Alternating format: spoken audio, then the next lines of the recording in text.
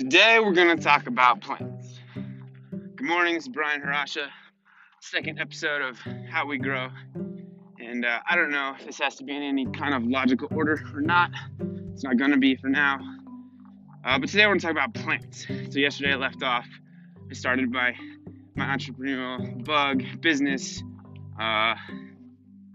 3 years ago, growing sprouts in my window, and it just kind of took off from there.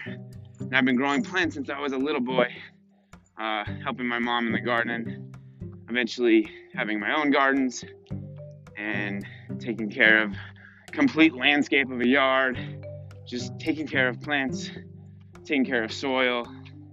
I remember one time when I was pretty young and I grew watermelons, and then where I lived, the growing season was really short, and so by the time September came around, it was going to start freezing, and I had these watermelons growing, and I probably haven't ever grown watermelons before at that point, successfully anyways, and I built this dome around this little square of my garden with PVC and plastic, and I think I was like 12 years old, can't remember. I put extension cords out there to the garden, and I had this. It looked like a tent, it looked like a 5x5 or a 4x4 man tent, 4-man tent, and I put a light bulb in it in the middle, hung it in there, and put a couple bowls of water with fish heaters, like fish tank heaters in the water to keep it warm, and I kept those watermelons growing alive for almost 2 months. So to like the end of October in this little dome, and like. I don't even know where that came from. I just thought about doing it, and I did it, and it worked. I took care of plants.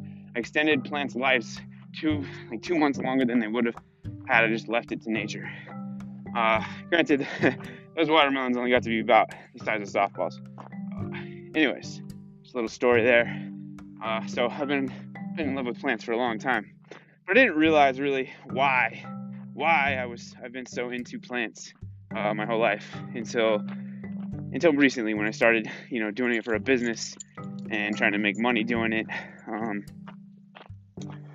And pretty much everybody that knows me knows that I'm a big plant nerd, science nerd. I know a lot about plants. I don't know everything at all. A lot of the details I don't really care about, because it's not like we can put terms and really sciencey stuff to it. Words, language is just a description of light. But anyway, so with the plants, it's not that I just like to grow them and I think it's cool and I like to eat them and all that. It's that they're my teachers. So I spend a lot of time with plants, a lot of time. And I've learned more from plants, loads more from plants than I've ever learned from, school, the way that, or any kind of education, really. I've learned, you spend so much time with plants, they tell you what they need. They show you what they need. And what's amazing is this little tiny seed has everything in it programmed for this plant to grow. And it could grow into a huge, huge tree. It just starts as a little tiny seed. So I'm very, very confident that plants are I don't know if smart is the word, but we're gonna say they're smarter than us. They all pretty much live together in harmony. They provide stuff for each other. They share resources. They give resources to other plants.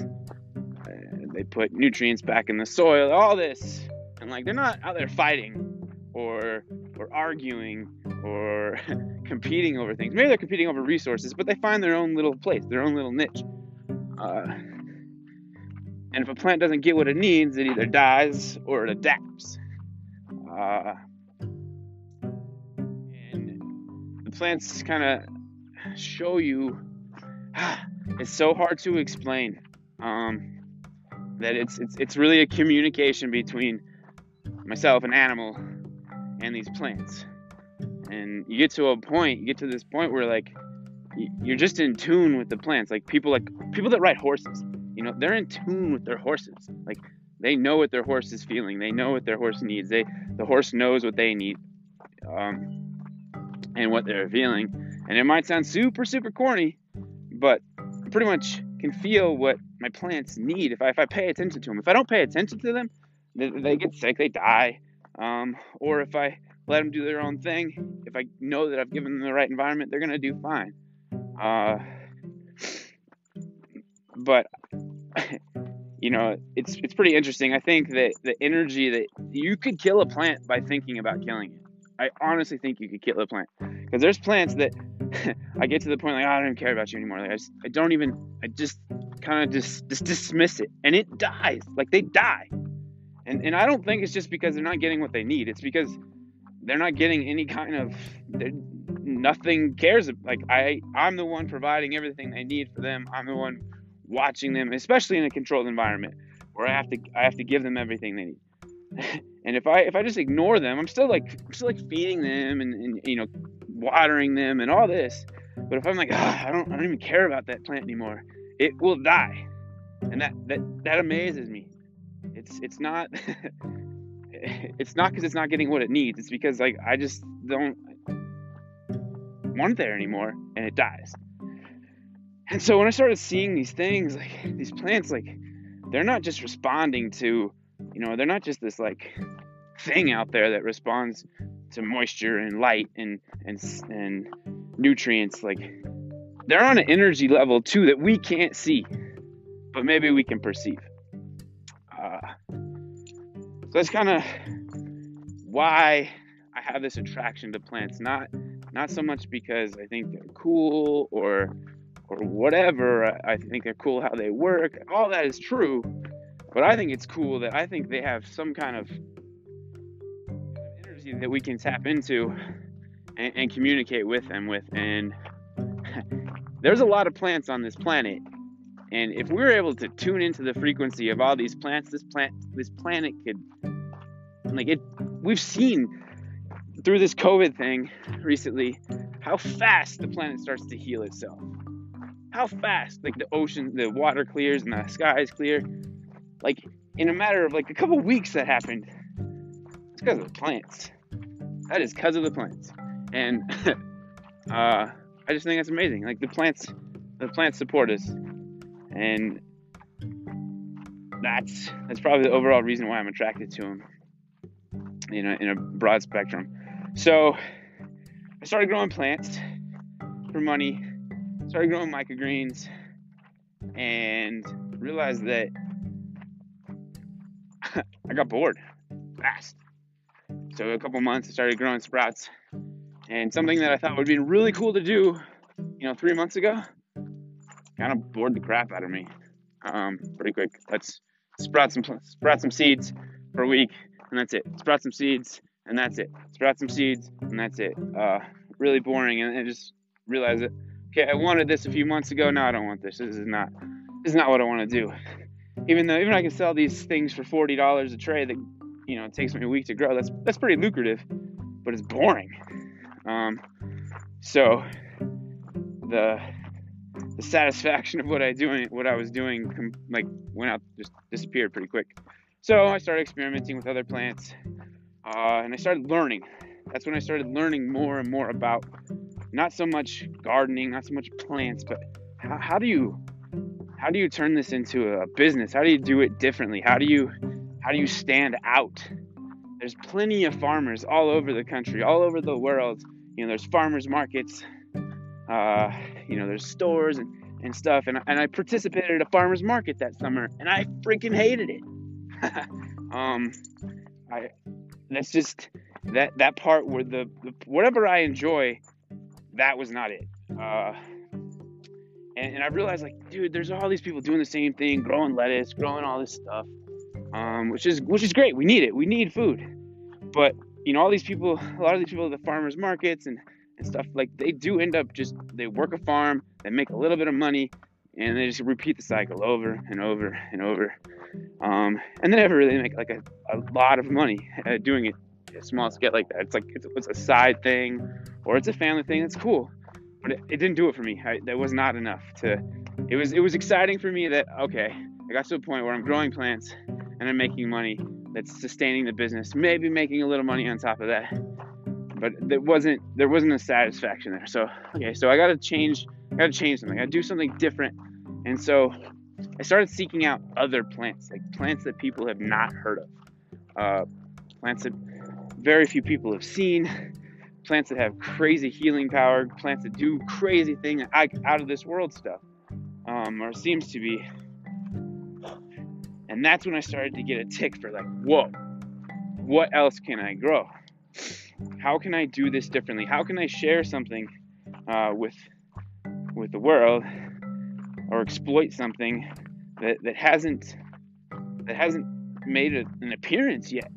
So very cool, awesome. That's a cool idea. So I started growing some plants that people haven't seen, and I thought it was amazing, right? I thought it was so cool, but I got a big slap in the face early on. You can't sell anything. You can't sell something that people haven't heard of.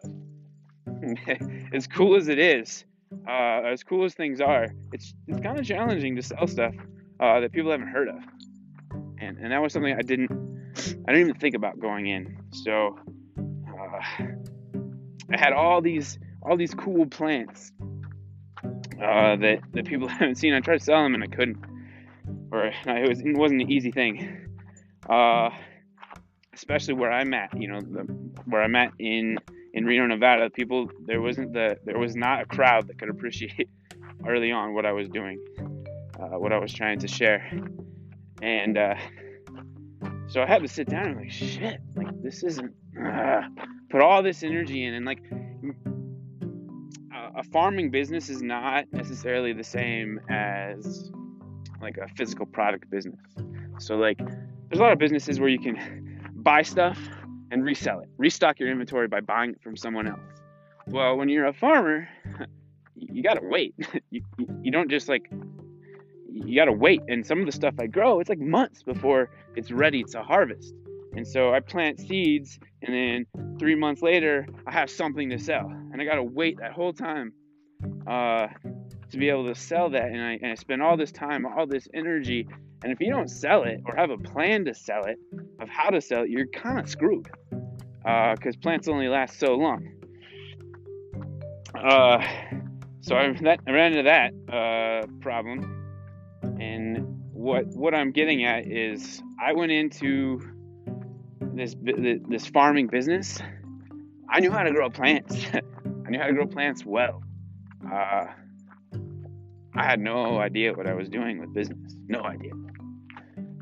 And then I started getting all these bills for stuff I thought was stupid. Like I needed this permit to be able to grow the plants. I needed a permit to move the plants. I needed a license to be able to have a business. I needed a state license. I needed insurance. I'm like, what the heck? Like, okay, this is not it. This sucks. Like, I just want to grow plants. So all that got shoved in my face. And I was, I didn't have other people around me that was like coaching me on how to do business. I just did it, and blindly, stupidly, ignorantly, I don't know. Actually, all that it all happened because I needed to learn these lessons myself. So back to having a bunch of product that no one knows about. I tried to sell it to local restaurants and people around here. No one was going to give me the price that I needed to make it work. I was trying to sell a very high specialty products to people that were used to buying romaine lettuce for, 50 cents a head. And I was trying to sell them a half a pound of plant for $80. It wasn't working. So I took some initiative and I drove. I went to a market where I thought that they might appreciate what I had. So I drove for one summer every Tuesday. I got up early in the morning and I drove from Reno, Nevada to San Francisco, California every Tuesday. It's like a 4.5 hour drive. I went over there and I brought my plants with me, and I literally just hit the pavement with like an ice chest, and and showed my plants. I walked into the back door of restaurants because they wouldn't let me in the front. But I knew I had a really, really amazing product to show the chefs. And so I'd go in the back door, walk in the kitchen, and ask for the chef. And I knew with confidence that they would like what I had. And I had several, my first trip to San Francisco, I remember I had several chefs just buy it on the spot from me for what I was asking for. And I was like, whoa, what? This is amazing. I remember the first day, I went over there with, I don't know, a couple pounds of plant. And I remember getting like $250 in cash. And I was like, what? This is plants that I grew in. I'm in San Francisco. I'm looking around. I'm not a city dude. I've been living in the country my whole life. And I drive to San Francisco and I'm walking through these big city buildings. And I'm like, what are you doing? What are you doing? You just drive across the country or across the state and walking in the back door of restaurants. Just complete confidence and really no fear. Maybe there was fear, but I needed to do it. I was driven to do it, and I just felt so accomplished and so cool. That happened. So I was like, okay, now I have a couple clients in San Francisco. Something I was excited that I attained, something I looked forward to. And then after 4 or 5 weeks driving over to San Francisco every Tuesday, spending all day on the road and then driving around, getting parking tickets, getting stuck in traffic, all to make less than $500 in a day. Just I thought that was cool at first, and then I realized this isn't what I want either. So just another wall. Okay, how do I? Because I knew at that point that I needed to enjoy myself. As soon as I start getting in a rabbit hole of it sucking, just not enjoying it, not fulfilling, I gotta change plans. And so I stopped going to San Francisco, even though there was a market there. And this was, I don't remember, 2 years ago, I think. And I did that for a while and had to stop because I was just over it.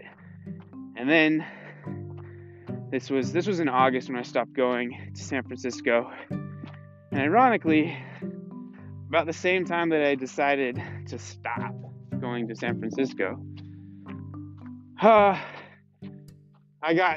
family got slapped in the face really hard, and our landlord decided that she was going to end our lease. That all of a sudden, out of nowhere, where I had all of my operation happening.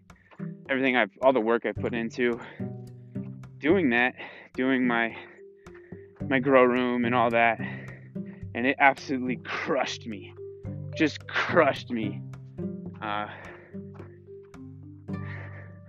More because it was my fault. At the time I was angry, I was so angry, but it was my fault, as I had the whole garage full of these hydroponic towers, growing a bunch of plants. It was amazing. It was beautiful. But our landlord came to visit and did an inspection just to see if everything was wrong. And she walked in the garage, and to her surprise, she walked into this grow room. Pretty much she flipped out. I don't know. I wasn't there. I was in San Francisco the day that she came.